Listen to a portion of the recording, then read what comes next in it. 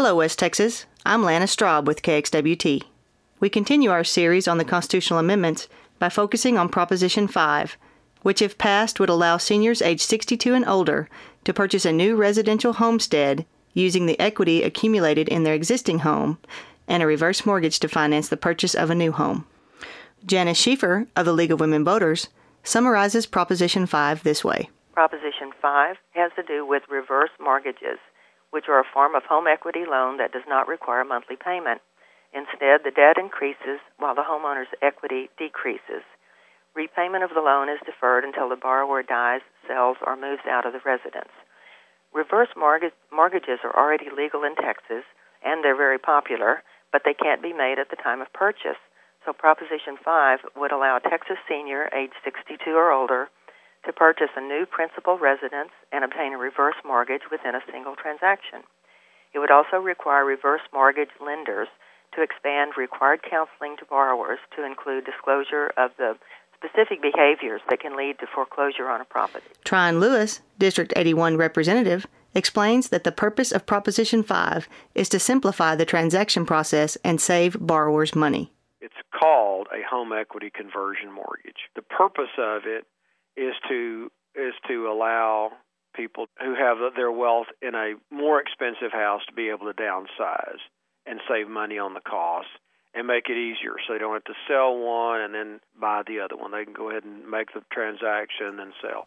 Former Speaker Tom Craddock, District 82 representative, explains that the big advantage of Proposition 5 is saving closing costs for people trying to downsize. The big advantage to this thing is this. It's real simple. It's going to save a lot of money in closing costs for people.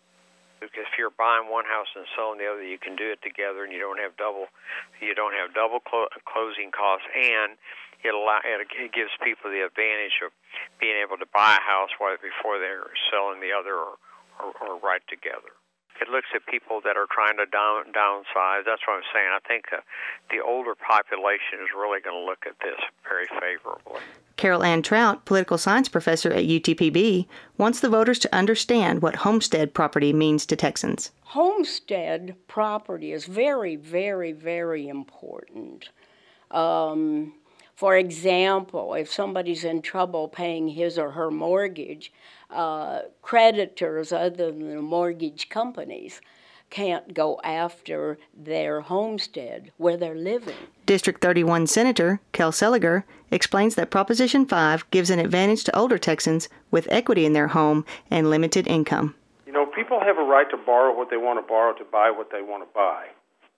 This is simply an option to do so, and it has protections both for the lender and for the borrower, but this is just an option, and one of the things that supporters say is it takes homeowners who are 62 and older who may be sort of house rich and income poor, that being able to use the existing equity in a house to make a cash down payment on a less expensive residence, which is a prudent financial decision for those people who are over their prime earning years. In the next part of our series, we'll look at Proposition 6, Financing the Texas Water Plan. For KXWT, West Texas Public Radio, I'm Lana Straub.